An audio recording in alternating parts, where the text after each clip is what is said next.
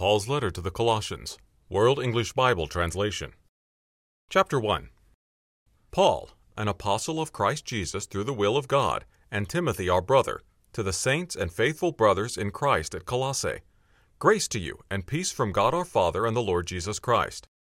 We give thanks to God the Father of our Lord Jesus Christ, praying always for you, having heard of your faith in Christ Jesus and the love which you have toward all the saints, because of the hope which is laid up for you in the heavens, of which you heard before in the word of the truth of the good news, which has come to you, even as it is in all the world, and is bearing fruit and growing, as it does in you also since the day you heard and knew the grace of God in truth. Even as you learned from Epaphras, our beloved fellow servant, who is a faithful servant of Christ on your behalf, who also declared to us your love in the Spirit. For this cause we also, since the day we heard this, don't cease praying and making requests for you, that you may be filled with the knowledge of His will in all spiritual wisdom and understanding, that you may walk worthily of the Lord, to please Him in all respects, bearing fruit in every good work and increasing in the knowledge of God, strengthened with all power according to the might of His glory, for all endurance and perseverance with joy,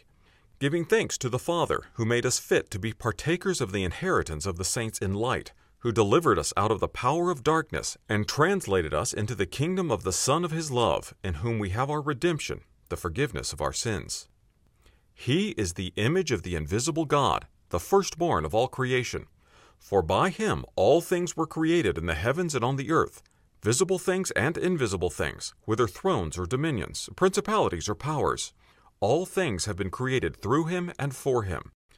He is before all things, and in Him all things are held together. He is the head of the body, the assembly, who is the beginning, the firstborn from the dead, that in all things He might have preeminence. For all the fullness was pleased to dwell in Him, and through Him to reconcile all things to Himself by Him, whether things on earth or things in the heavens, having made peace through the blood of His cross.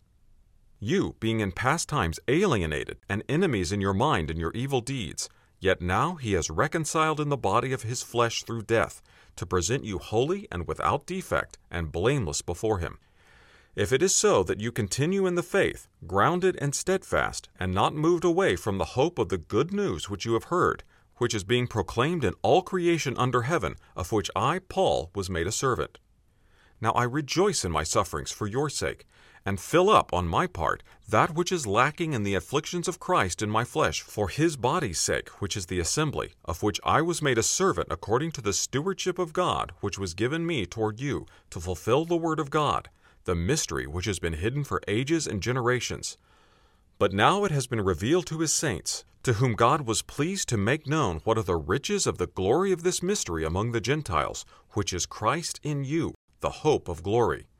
We proclaim Him, admonishing every man and teaching every man in all wisdom, that we may present every man perfect in Christ Jesus, for which I also labor, striving according to His working, which works in me mightily.